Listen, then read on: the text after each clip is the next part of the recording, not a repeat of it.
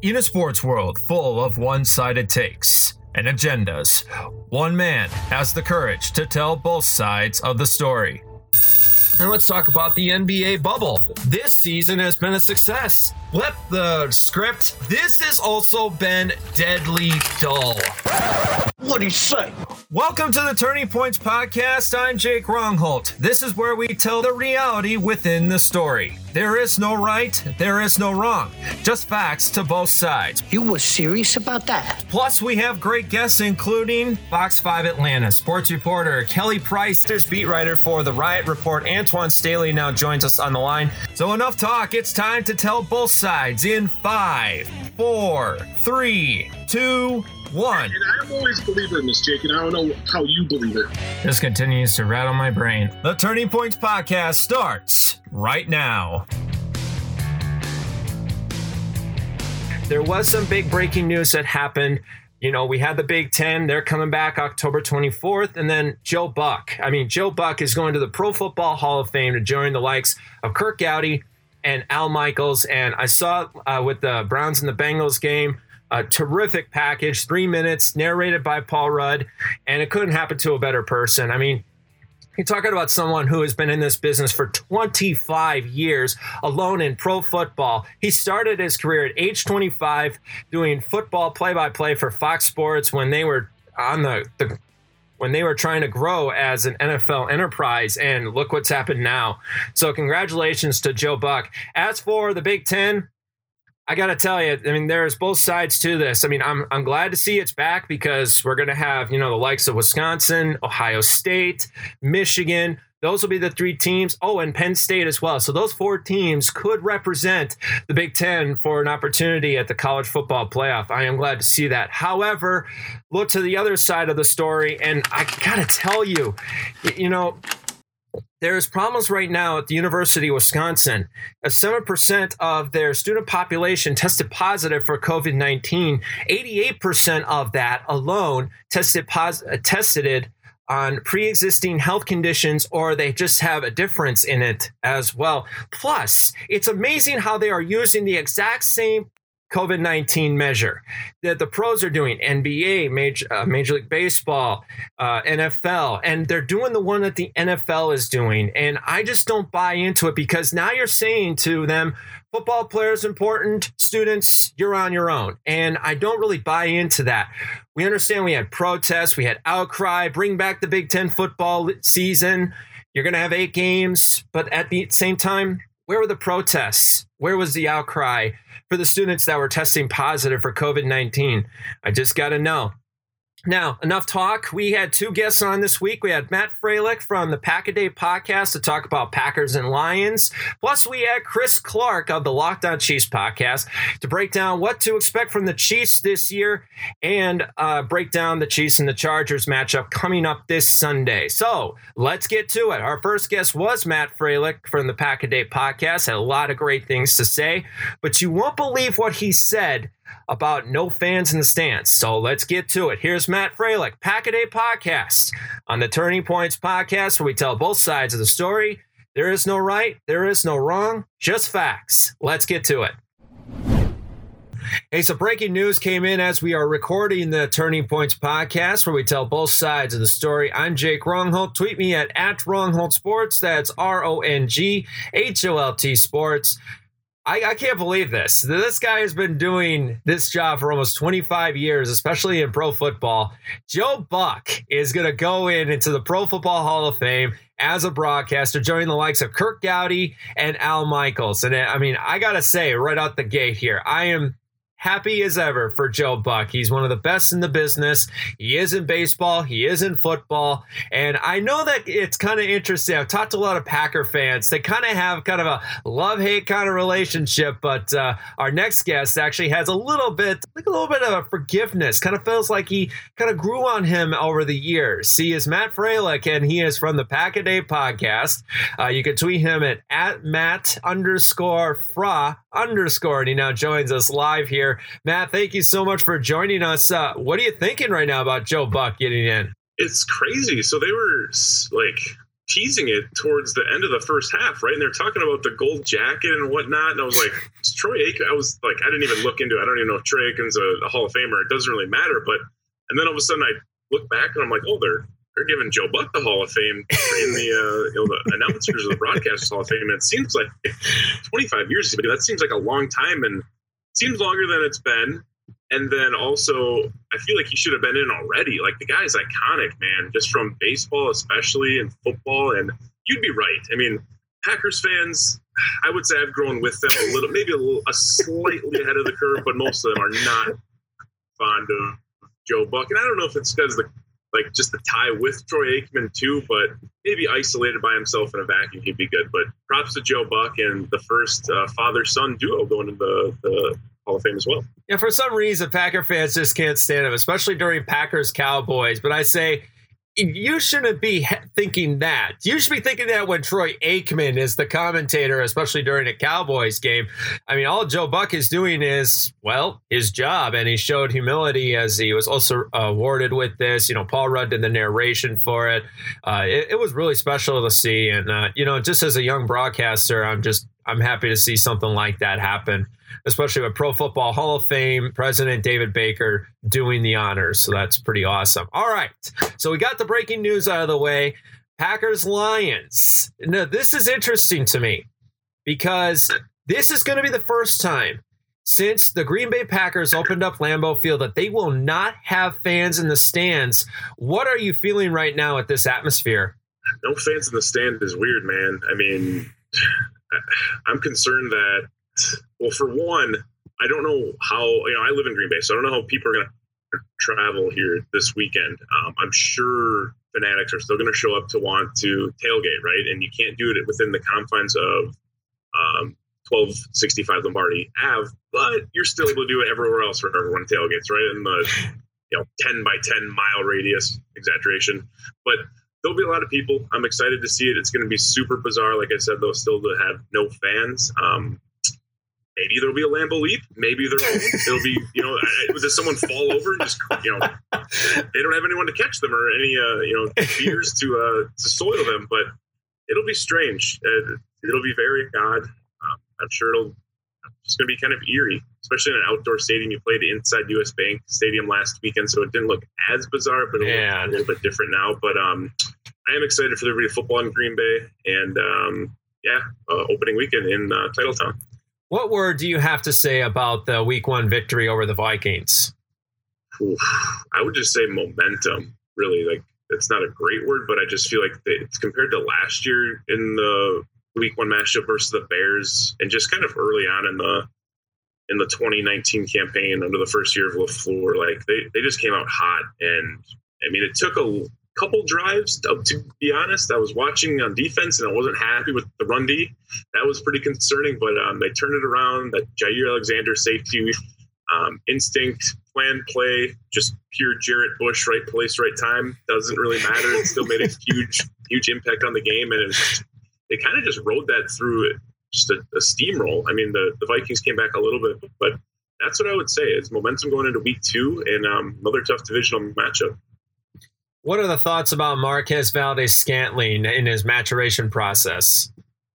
Dude, my thoughts were, it was a 3-second video I posted on Sunday. It was just catch the ball. Really? Please catch the ball. That's all I want. This is what you said. Wait a minute. Tell us all about this video. Tell it how it all went down. 3 seconds. I'm sitting. He drops the second pass. I'm like, I need to tweet this. Just face recording me. Just catch the ball. That's all the advice I had for him at that point. I have no other advice. I've never been a professional football player. I played receiver up until maybe 7th grade in junior high, so I have nothing to say.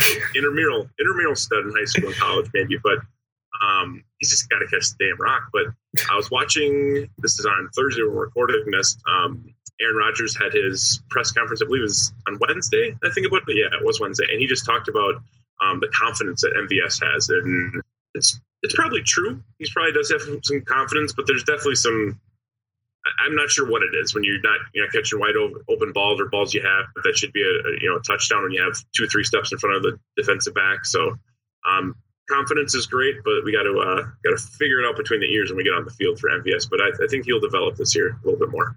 What could the development of MVS do for the Packers receivers in 2020? Man, it's vital. I mean, you look at, so I always reference back the draft where they drafted Jamon Moore, Equanimeous St. Brown, Marcus Valdes-Scantling. They bring in Kumaro too. So it's like they had guys where one of them had to hit. Jamon Moore's not even on a team anymore. I think he was maybe on the Browns practice squad at one point.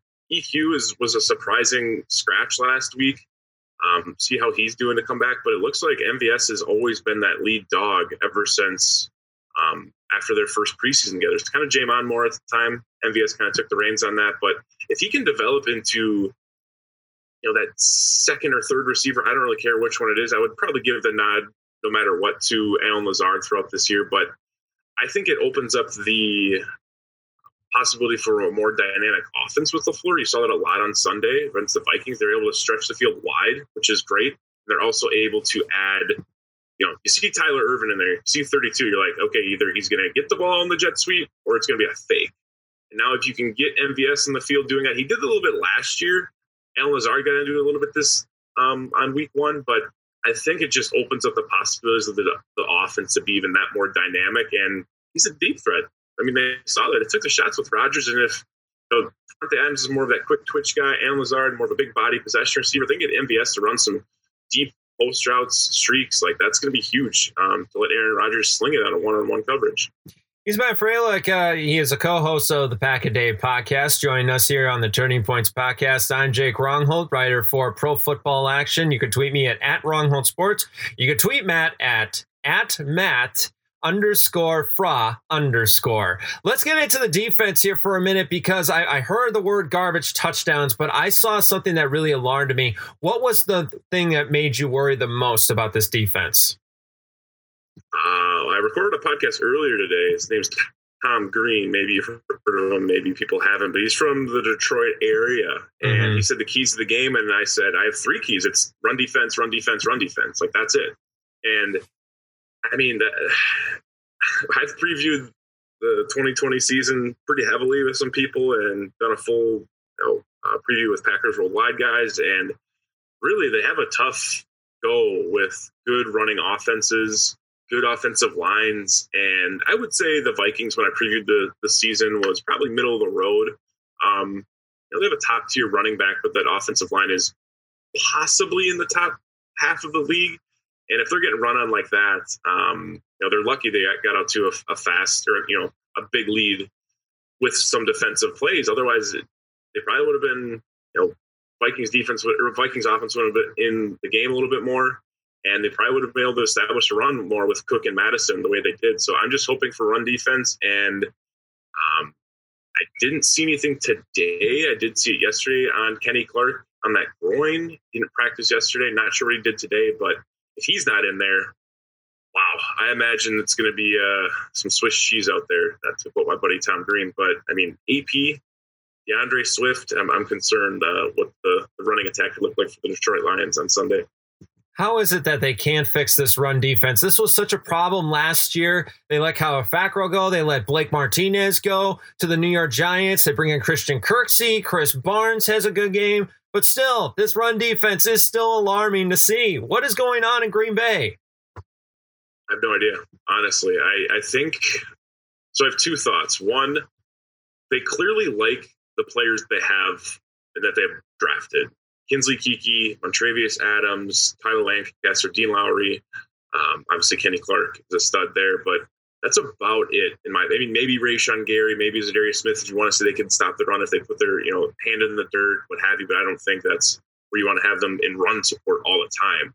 So I think they're really confident the guys they've brought in, drafted.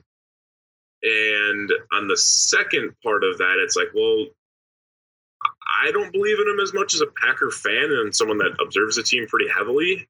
And then especially if they're only going to bring in Trayvon Hester, Daylon Mack, and that's it. Like, you got to have something other than that. Those guys are not really run stuffers. I mean, Mack's a huge, thick kind of BJ Raji physique, but I don't think he's going to impact the game at all. So they must really believe in these guys that they've drafted. But I don't. And I don't really know how it's going to get fixed because is Snacks Harrison really going to get signed? I'm pretty much done hearing that from Packers Twitter over the last 2-3 months. So I don't really know what the answer is, to be honest with you, Jake. It's kind of weird. Normally I have at least some sort of like, oh, they could do this, they could do this, can you switch this up? But like, I mean, they can sell out more on the run. That's about all you can do. But then you're, susceptible to deep shots or one-on-one coverage, and that's usually not the best option for a defense. Who should the Packers be prepping for more, Adrian Peterson or Matthew Stafford? I'm going to go AP. That's no disrespect to Matt Stafford, but with Kenny Golladay banged up, it looks like he didn't have a full practice on Thursday today. Marvin Jones is a solid receiver. He's torched the Packers from time to time in the past. I am worried a little about TJ Hawkinson, but AP had a great game last week, and that was off of just being signed to the team 5 days ahead of time. That just goes to show what a stud Adrian Peterson really is. Like, he's just incredible. If it's maybe fourth quarter, last couple minutes left, Matthew Stafford's got to get down for some points. I like him then, but I think the Packers are able to get after him a little bit. He's a tough dude, but I don't know who's better offensive line wise between the Lions and the Redskins of 2019, but I have flashbacks of Adrian Peterson running rampant against the Packers last year with that Redskins offensive line. And really, it was a rookie quarterback at the time who actually had a sprained ankle during that huge drive where they just went down and pounded the rock. So I would probably tip my hat still to the not even, I guess he's kind of a journeyman at this point, Adrian Peterson. What did you think of Aaron Rodgers' performance against that Vikings defense? Incredible. Like, that's besides Jair's play and just like some of the young guys, Rashawn Gary flying around and Chris Barnes, Rodgers just looks like he's got it again. And I think it's a combination of things. I think, say what you want about his personal life. Sometimes I do feel like he is kind of an emotional person, so he is affected by that in all honesty. So, and also just like the work relationship now he has with Matt LaFleur, someone in his same demographic, someone that kind of is, younger, trying to learn, trying to innovate things, open to change, where Mike McCarthy was kind of set in his ways after his tenure with the Packers. And they just, obviously that relationship fizzled out.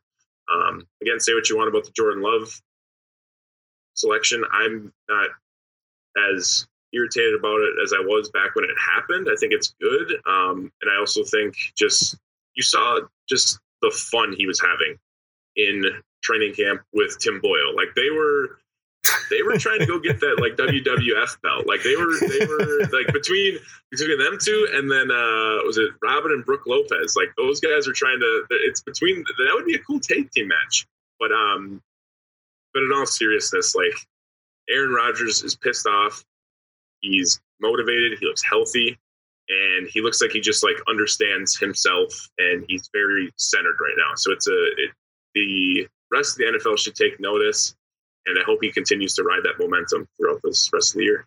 He's Matt Freilich joining us here. He is a co-host of the Pack a Day podcast, also works for Packers Worldwide. I just found out. How about that? I'm Jake Rongholt, and you can tweet me at Rongholt Sports. Trent Dilfer was on the Ryan Russillo show this week, and he had an interesting take about what he said about Jordan Love. Did Aaron Rodgers really need motivation from a first-round draft pick of a quarterback? I don't know Aaron Rodgers well enough to give a great answer on that. Some people are, some people like to have that competition like that. Like, he probably knows that Tim Boyle's never going to steal his job, right? Like, and they're buddies. Like, they're going to go back and forth, and it's just you kind of sometimes have those people maybe in work or whatever. You're just like, good guy, but I'm not intimidated by this person. And then when you see your business or your owner or your boss, your organization go out and acquire some sexy free agent or sexy new hire, you're like, okay, like, this guy's younger. He's maybe a little quicker than me. Sure, he's underdeveloped, and I was too coming out of California, right? I mean, you go back and look at some of that old tape. I watched some during quarantine, watched some old games, and like, holy hell, Rodgers' delivery and everything, footwork is just awful. And like, Aaron Rodgers can fix it. Why can't Jordan Love? So I think I think that he's got some competition, and he enjoys it. But he probably realizes it's not as close of a threat as we all thought it could have been back in April and May. It's not as, in the near future as everyone thought, especially people saying they should trade Aaron Rodgers and start Jordan Love. We're all bored. We're all going a little stir crazy, right? But yeah. I think it did. I guess I talked myself into it. I think it did motivate him a little bit. Jeez. I still don't understand it. I mean, until Aaron Rodgers leaves the city of Green Bay, it's his team. It's Mr. Rogers' neighborhood for a reason. I mean, that's the fact of it. He already has the foundation. He has the buildings around. Everybody loves him. He walks around the city of Green Bay and they'll all say, "Good morning, Mr. Rogers. How's it going today?" Yeah, pretty much at that point. We've heard the same thing about Matt LaFleur. Is this a run-first offense or is this a pass-happy offense? What really is the definition of a Matt LaFleur-led offense? That's a great question. I think we saw a lot of what it looked like in the first game this year. I think they kind of expanded on what they did last year, maybe with some new pieces, maybe with some players understanding the playbook a little bit more. And let's look back, like he's from the coaching tree of Sean McVay, Kyle Shanahan. A lot of that had to do with the run game, but it's like a deceptive run game. You want to get players moving in the wrong direction. You want to have those instinctive linebackers, those creeping up box safeties, having to move lateral and not moving to fill a gap where Aaron Jones or Jamal Williams are foreseeable. A.J. Dillon will be running through. So to basically just kind of make you don't want those guys like Harrison Smith, Earl Thomas, creeping up in the box and kind of anticipating things. I think you could do that a lot with Mike McCarthy's offense. You knew it was probably going to be a pass more often than not. You knew certain looks were going to give you the same result. So it's really comes down to keeping everyone on their heels, pounding the rock, and then taking your shots when you're able to get them with either it's deception, a rollout, or just kind of letting Aaron Rodgers do what he does. How would you scout A.J. Dillon against the Lions? I mean, I hope he gets more looks than he did against the Vikings. I don't see how it would have to be kind of a goal line situation or short yards they would put him in, or even the game gets out of hand, but you didn't see a lot of work for him. Might take some time. He's a rookie, didn't have a lot of that training camp or that preseason like most rookies would get. Running back's a pretty easy position to learn and transitioning from the college game to the NFL, from what I've heard and what we've seen over the years. So he might get some more work, but I don't think he's going to be too much of a factor in only his second NFL game. How much more work will Aaron Jones get compared to against Minnesota? Good question. I would say a little bit less, if I had to guess. Jamal Williams had a big game. I remember last year in the second game versus the Lions. I looked it up today. He had 100 yards in Detroit, 25 carries. I don't know. I don't recall if Aaron Jones was banged up in that game, but I would say he gets a little bit less than he did in the Minnesota game, just to kind of pound that Lions defense down. I think they're going to get out to an early start just because the secondary is a little bit banged up right now for the Lions.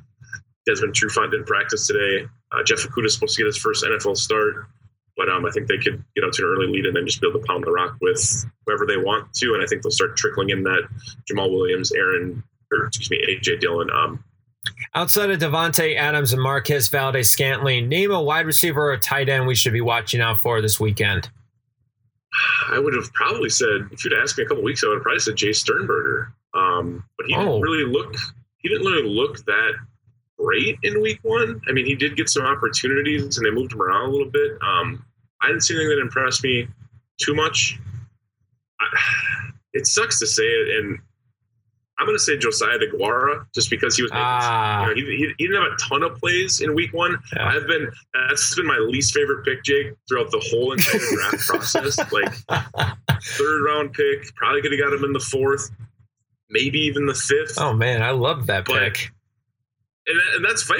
I love that pick because I got to see him play against UCF on Friday night, and I just sat back and went, "Who's this guy?" I mean, this is the same place where the likes of Travis Kelce came from. So I was wondering, okay, Josiah DeGuara, and then DeGuara put up an amazing double tandem block on one of the Vikings in the second quarter. So I sat back and went, "Well, is this guy going to get the ball more because he has the stats to prove it at Cincinnati?"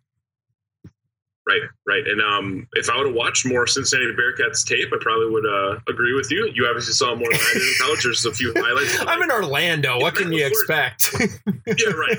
I mean, if Matt LaFleur's raving about him, it's like you gotta kind of believe him at some point. Like there is that that old kind of boost the rookie's confidence a little bit and kind of maybe overhype him a little bit to build his confidence up. But it's continued to happen. He obviously got the opportunities. In week one, he's versatile. They actually showed that he's versatile. They lined him up. That block was incredible. It sounds crazy, but like as soon as I saw that block, Josiah DeGuara went up a couple notches in my book. So yeah, that's someone I would look for. Maybe he gets involved in the passing game in week 2. The national media has torn apart the Packers throughout the offseason. What is the fact or fiction? Did the Packers truly need another wide receiver to be drafted? Be honest. I would say yeah, they probably did, because you're one toe injury, one calf strain from Devontae Adams going out, and all of a sudden Allen Lazard, your number 1, which I think is okay with you when you have Aaron Rodgers. MVS is your number 2, and then at that point, it's kind of scary. Granted, it's fine. We're not in the Mike McCarthy spread them out 3-4 wide receivers, but the real big issue I had, Jake, was just the depth at receiver. My 30 years of life, never have I remembered, haven't watched football that entire time, but even looking back, there's never been a deeper wide receiver class. And then for them not to value, take a guy maybe in the 3rd, 4th, 5th round that slips down. It was pretty wild to me, to be honest. It's shocking, but it goes kind of back to the defensive line thing, right? They believe in the guys they drafted. They believe in MVS. They believe in Allen Lazard. They believe in Equanimeous St. Brown whenever he can get his butt on the field. So you gotta, I guess, trust the process, I guess. But I was pretty shocked that they didn't. I mean, they got Devin Funchess, which is fine, but yeah, I mean, he kind of fits that Packers mold a little bit, or what they're trying to do with thicker, taller receivers. Block the edge and go up for a ball, but I was pretty shocked, to be honest. Let's go to the defense for a moment. We talked about the run defense early on. I want to get into the pass defense. What impressed you the most about the Smith brothers? These guys just get after it, man. They have such high motors. They're able to line up in different spots, whether it be over the center, on the edge, with their hand down the dirt.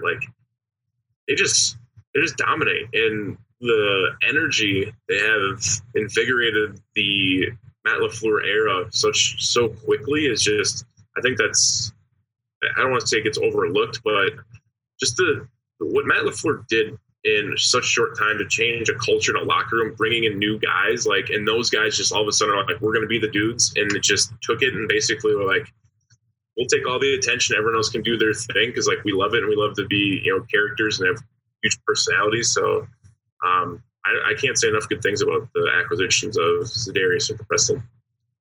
He's Matt Freyla, co-host of the Pack a Day podcast, also works for Packers Worldwide, joining us here on the Turning Points podcast.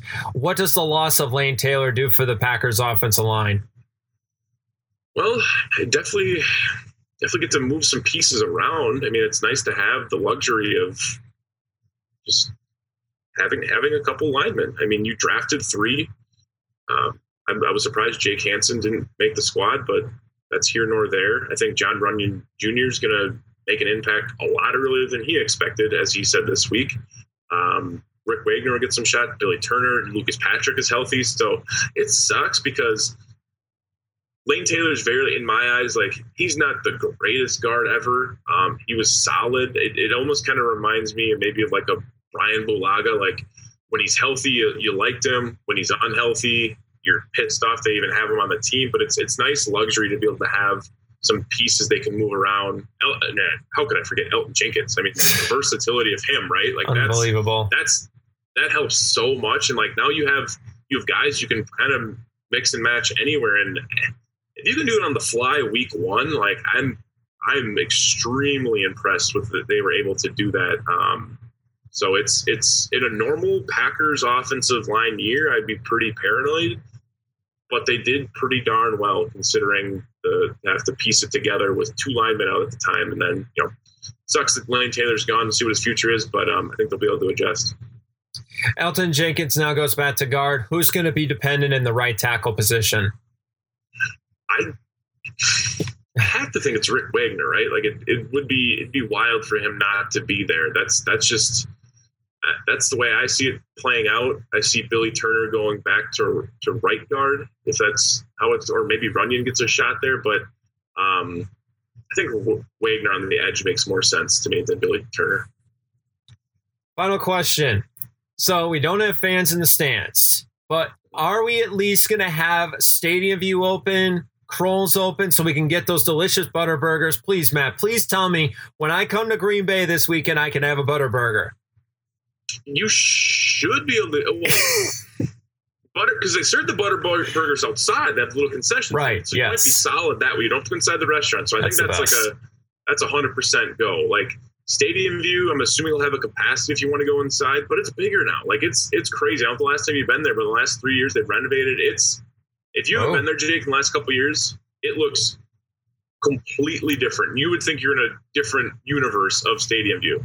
I swear to God.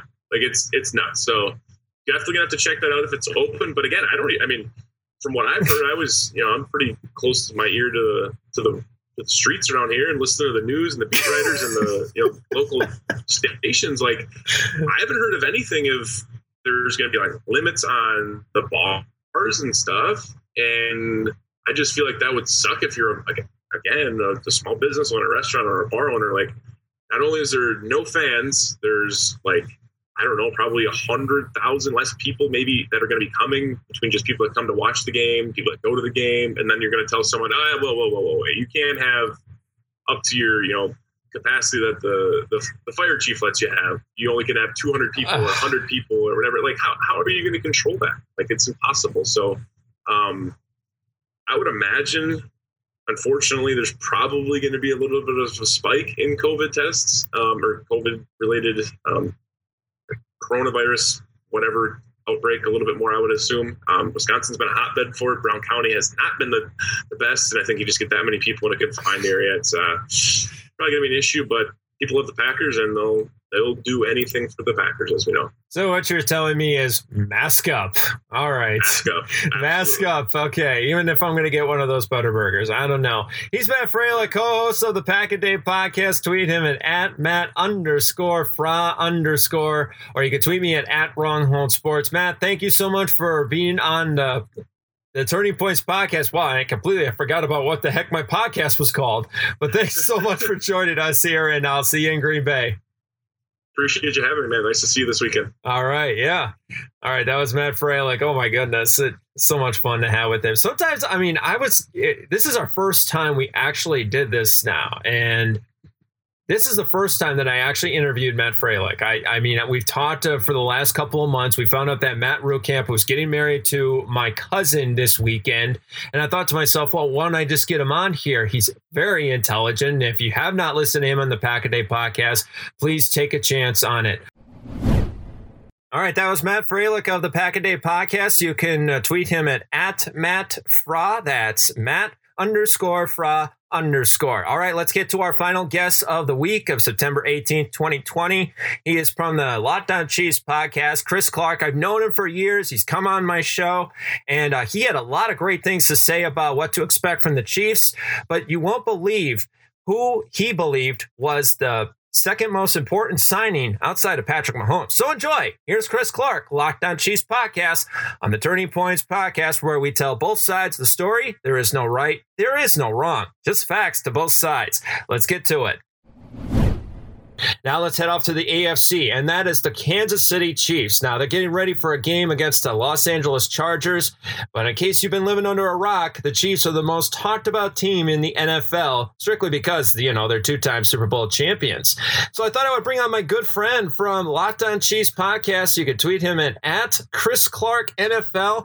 He now joins us live on the line. Chris, thank you so much for joining us. Patrick Mahomes just celebrated his 25th birthday. If you were celebrating your birthday, and you've already made $503 million over the next 10 years, what would you do? Man, I'd be taking some vacations. That's all I got to say. Congratulations to him. That's a great deal. And honestly, I think it ends up being a great deal for Kansas City as well. What does this do for Kansas City in the future? I think the biggest thing you have to look at with this deal is it gave them what they know exactly what they're going to be spending on their QB for the next 10 years. He is under contract for a very long time. They can now go and build the roster around him and build the team around him and bring in the pieces that they want. They also just signed Andy Reid and Brett Veach to contract extensions as well, so they will be here for the long term as well. What role does Brett Veach have into this? Well, he is the GM in Kansas City. He is in charge of all the drafting of all the players and signing contracts, although Brent Tillis, I think, was the mastermind of this contract with Patrick Mahomes. And honestly, if you look at the contract, the funny thing is they signed Mahomes to a $503 million contract, and his cap number, I don't think, really changed at all this year. They're basically not giving him any extra money until next year. They may have moved up his salary to be a bonus instead, but it's still going to all be accounted for the same for the salary cap. And Mahomes gave him that ability for this year and next year because of the financial struggles that COVID's going to cause. Outside of Mahomes, what was the second most important signing for the Chiefs' future? I think if you look at bringing back Chris Jones, I think he also looked at this and said, okay, I want to be in Kansas City, and Kansas City is going to give me the money that I think that I deserve to play under, and I'm okay with going with, a little bit less this year that I could have got probably elsewhere because he signed a deal that kept him on the same numbers as franchise tag. That allowed them to bring back Travis Kelce under a revised deal as well. So, you look at all these people that are making deals in Kansas City, they want to be here. They want to play with Patrick, and they want a chance to win multiple Super Bowl rings. He's Chris Clark, Locked On Chiefs podcast, joining us here on the Turning Points podcast, where we tell both sides of the story. I'm Jake Rongholt. I should have introduced myself once again. I'm writer for Pro Football Action. Let's talk about the draft here for a moment. They already had Damian Williams. He looked great in the Super Bowl. But why did the Chiefs draft Clyde Edwards-Helaire with their pick? I think you look at what's this offense really missed, and they were very good in the passing game. They struggled in the running game. Part of that's their blocking needed to improve, and I think that they're working on that. But also, Clyde Edwards-Helaire is a completely different type of running back than Damian Williams. I think he gives them a guy that is fantastic catching the ball out of the backfield, which we didn't even see in week one. And that's the funny thing. He had a great game in week one, but we didn't even see him do what he does best. We did see him stick his foot in the ground and juke somebody out of his jockstrap, so that was fun. His juke and quick cuts are incredible to see. How high is the ceiling for Edwards-Helaire this year? I'm not going to put the ceiling at Kareem Hunt a couple of years ago when he was a rookie, but I'd say it's pretty close. You look at what he has the ability to do and the fact that he's probably going to be the workhorse.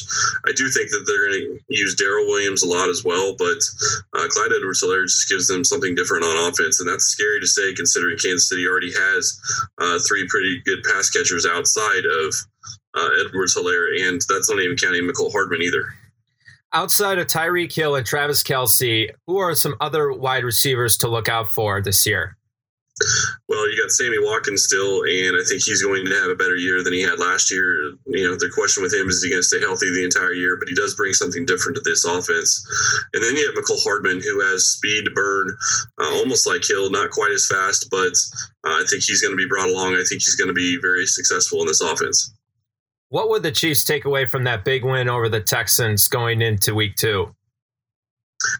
Honestly, it sounds like they're taking away things that I actually would love to hear them take away, which is we can still get better. We can still look better on defense. We can still be more sound. And those garbage points that were scored in the fourth quarter, they weren't happy with.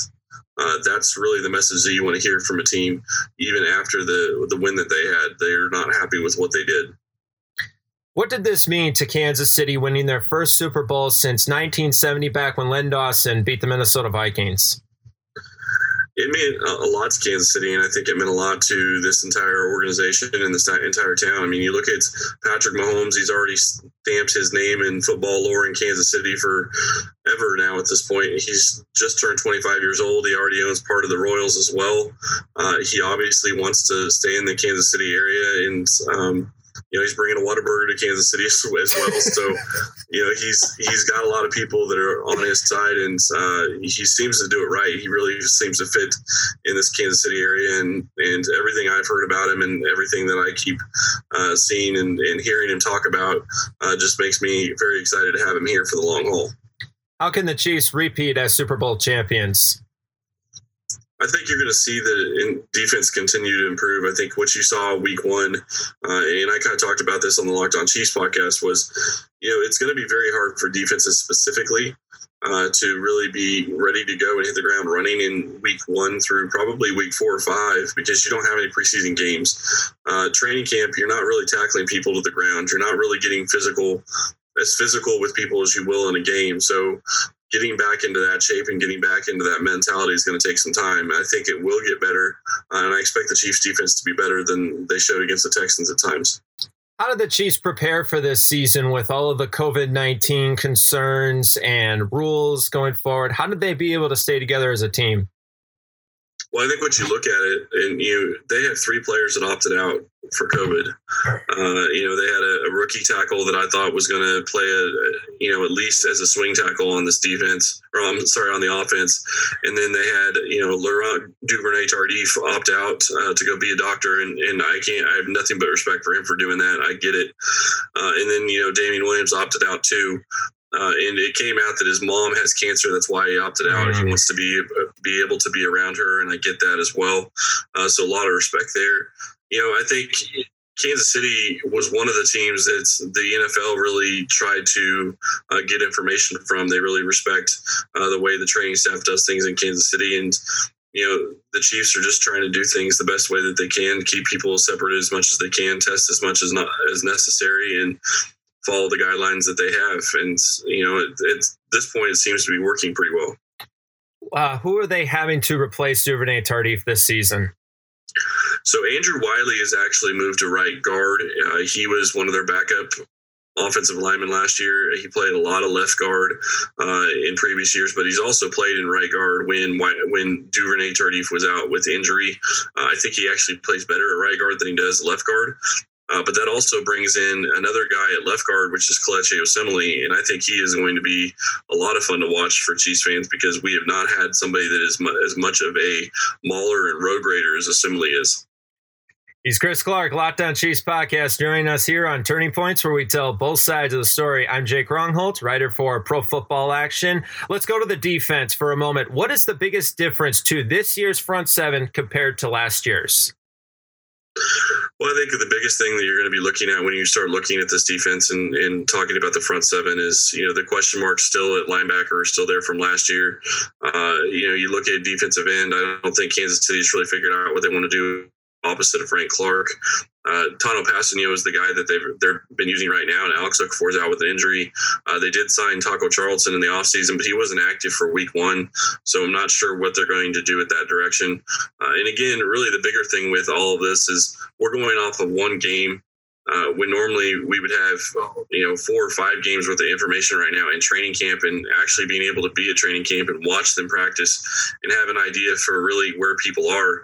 We don't have any of that this year. So I think that is really kind of hurt, teams being able to get their information out there, or it's helped them, because some teams like Kansas City have really kept all their information inside, and you just really didn't know what to expect until week 1.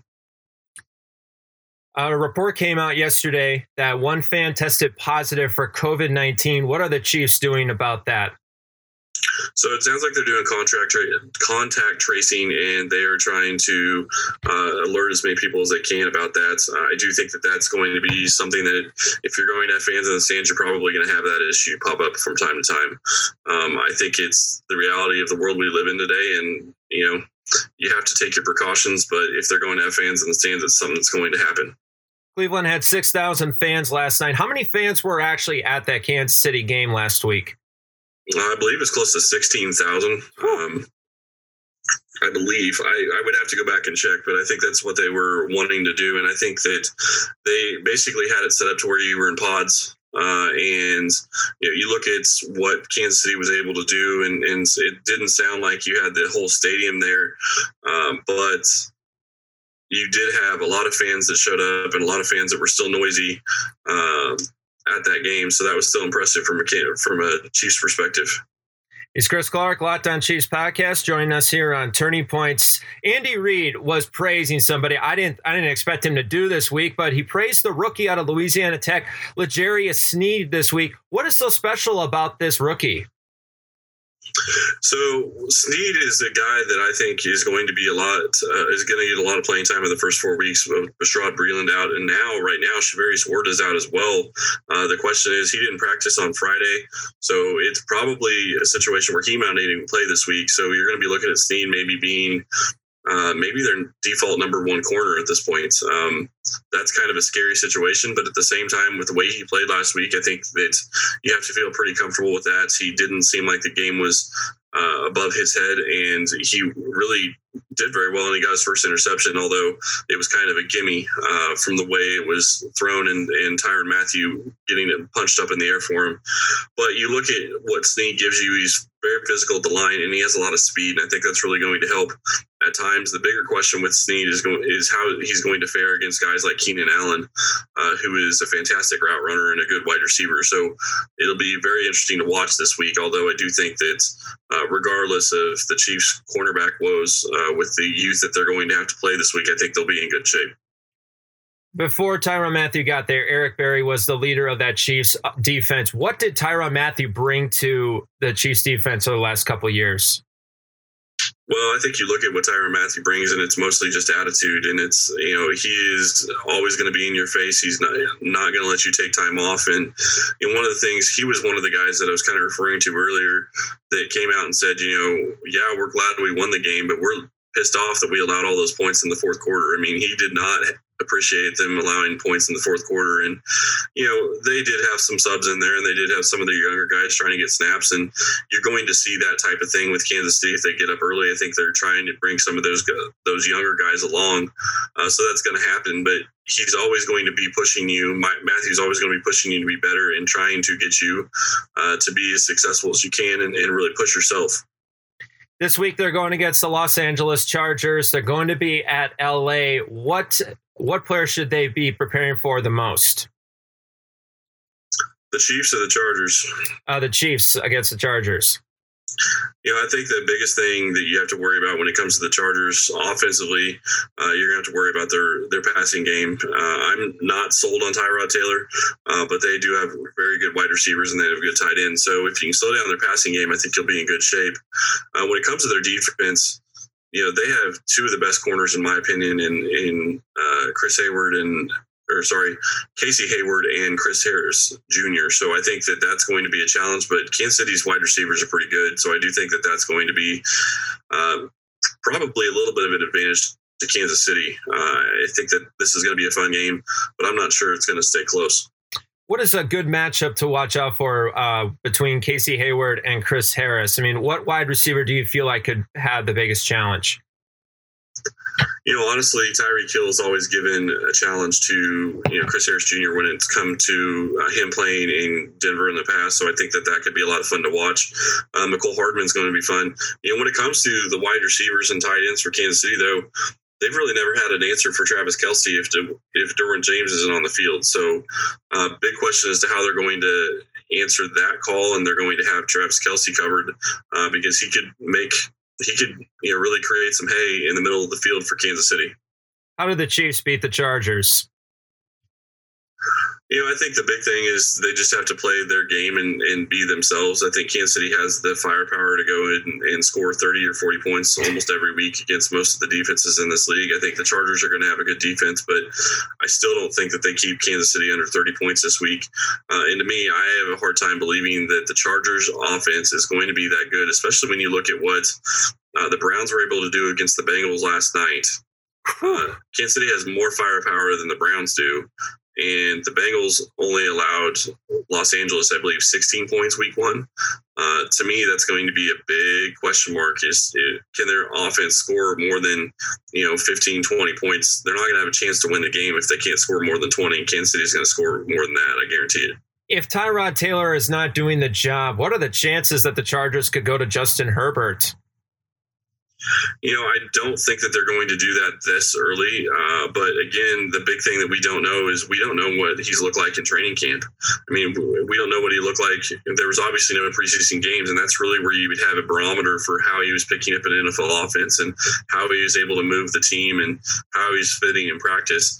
So without really that barometer, it's really hard to say whether or not they go to Tyrod Taylor this early. I think that, if they get to points, they've won one game, and they're at a point where they're 1-0 and they're going against Kansas City, you wouldn't think that they would, get to a point where they're down 20 points and decide, hey, we're going to go to the young guy right now, just because you're giving up so early in the season. If you do that, the thought process would be at least that you're giving up on the season by playing him. Because you would think that Tyrod Taylor, if he's the starting quarterback and that's who you decided was going to be your starting quarterback, he's the better option. Who wins Sunday? Kansas City, and I don't think it's close. I think it's at least it may be a 3-score game. That's what I picked on our podcast. Is it could be a 3-score game. I don't have faith in Tyrod Taylor on their offense, and until he proves me wrong, that's going to be a big question mark for them. And Kansas City's offense, I really think left points on the board and really tried to focus on the run against the Texans. So I don't think that they really even showed anything last week, and they might not show much this week because don't forget, not this week, but next week they play the Baltimore Ravens on Monday Night Football, and that's going to be a huge game. Ooh, yeah, I can't wait for the Chiefs and the Ravens. I might have to bring you back on again, Chris, just to talk about this game if it comes down to that. He's Chris Clark, Locked On Chiefs podcast. Let's get a little personal here for a moment. You've been on your own personal journey. What have you done differently during this COVID-19? I have been on my own journey. I've been trying to work out and trying to lose weight, and I lost close to 95 pounds. Wow! Since the end of November last year. I gained a couple of pounds over the past couple of weeks. I haven't been able to do what I used to be doing. I was biking about 20 miles a day. Bike's been in the shop for a couple of weeks, so I've gained a little bit of weight, but that'll come off once I'm able to get back to working out like I want to. But it's been a process, and honestly, most of it's been diet. But the working out obviously helps as well. For young sportscasters that are going through this pandemic right now, trying to get into the business, what kind of advice would you give someone like that? I think the biggest thing that I learned a long time ago is if you're going to do this and you want to do it well, you need to do whatever you're going to be trying to do on a daily basis, whether that's writing or it's podcasting or doing YouTube or whatever it is that you want to do. You need to try to do it 7 days a week, and it doesn't have to be for all day every day. Obviously, you've got to have a day job. If it's not paying the bills, obviously you got to go do something else. But if you write on a daily basis or if you record on a daily basis, you get to the point where it becomes second nature and you get used to it. And that was the biggest thing when I started writing was I figured out that once I got to a point where I was writing, 3 or 4 articles a week and not necessarily writing a separate article every day, but at least working on articles on almost a daily basis, it became routine. And I felt like it just came out a little bit easier and a little bit more naturally. I still have to do some research, but it was a lot easier to do. Now I've been recording podcasts daily for almost 4 years now. And it was hard the first couple of months. You figure out really quickly that when you sit there and you talk, it's a lot different than what you think it's going to be when you're recording a podcast. So, the big thing for me is just repetition and continuously doing what you're going to be doing and what you want to do. Chris, terrific stuff as always, and I appreciate that advice. I'm kind of in the same boat right now, so I will take that to heart going forward. And thank you for joining us here on the Turning Points podcast. Hey, Jake, I appreciate it. Thanks for having me. All right. That was Chris coming on. Oh, absolutely. All right. That was Chris Clark, Locked On Chiefs podcast. You can tweet him at Chris Clark NFL. You don't want to miss this podcast. It's fantastic. If you're a big Chiefs fan, heck, if you're a Ravens fan next week and you want to find out what the opposers are saying, this is the podcast for you. All right. I just want to say thank you first off to Matt Freilich, and I want to say thank you to Chris Clark. We are going to forego our top 5 turning points, our right and wrong segment, unfortunately, but we got some great interviews here on this podcast this week, and I just want to say thank you to both of them for coming on. This has been the Turning Points podcast, where we always tell both sides of the story. There is no right, there is no wrong, just facts to both sides. I'm Jake Rongholt, and you were listening to it right here on iTunes, Stitcher, Spotify, and Anchor. Mask up, be with your friends, be with your family, and we'll see you next week.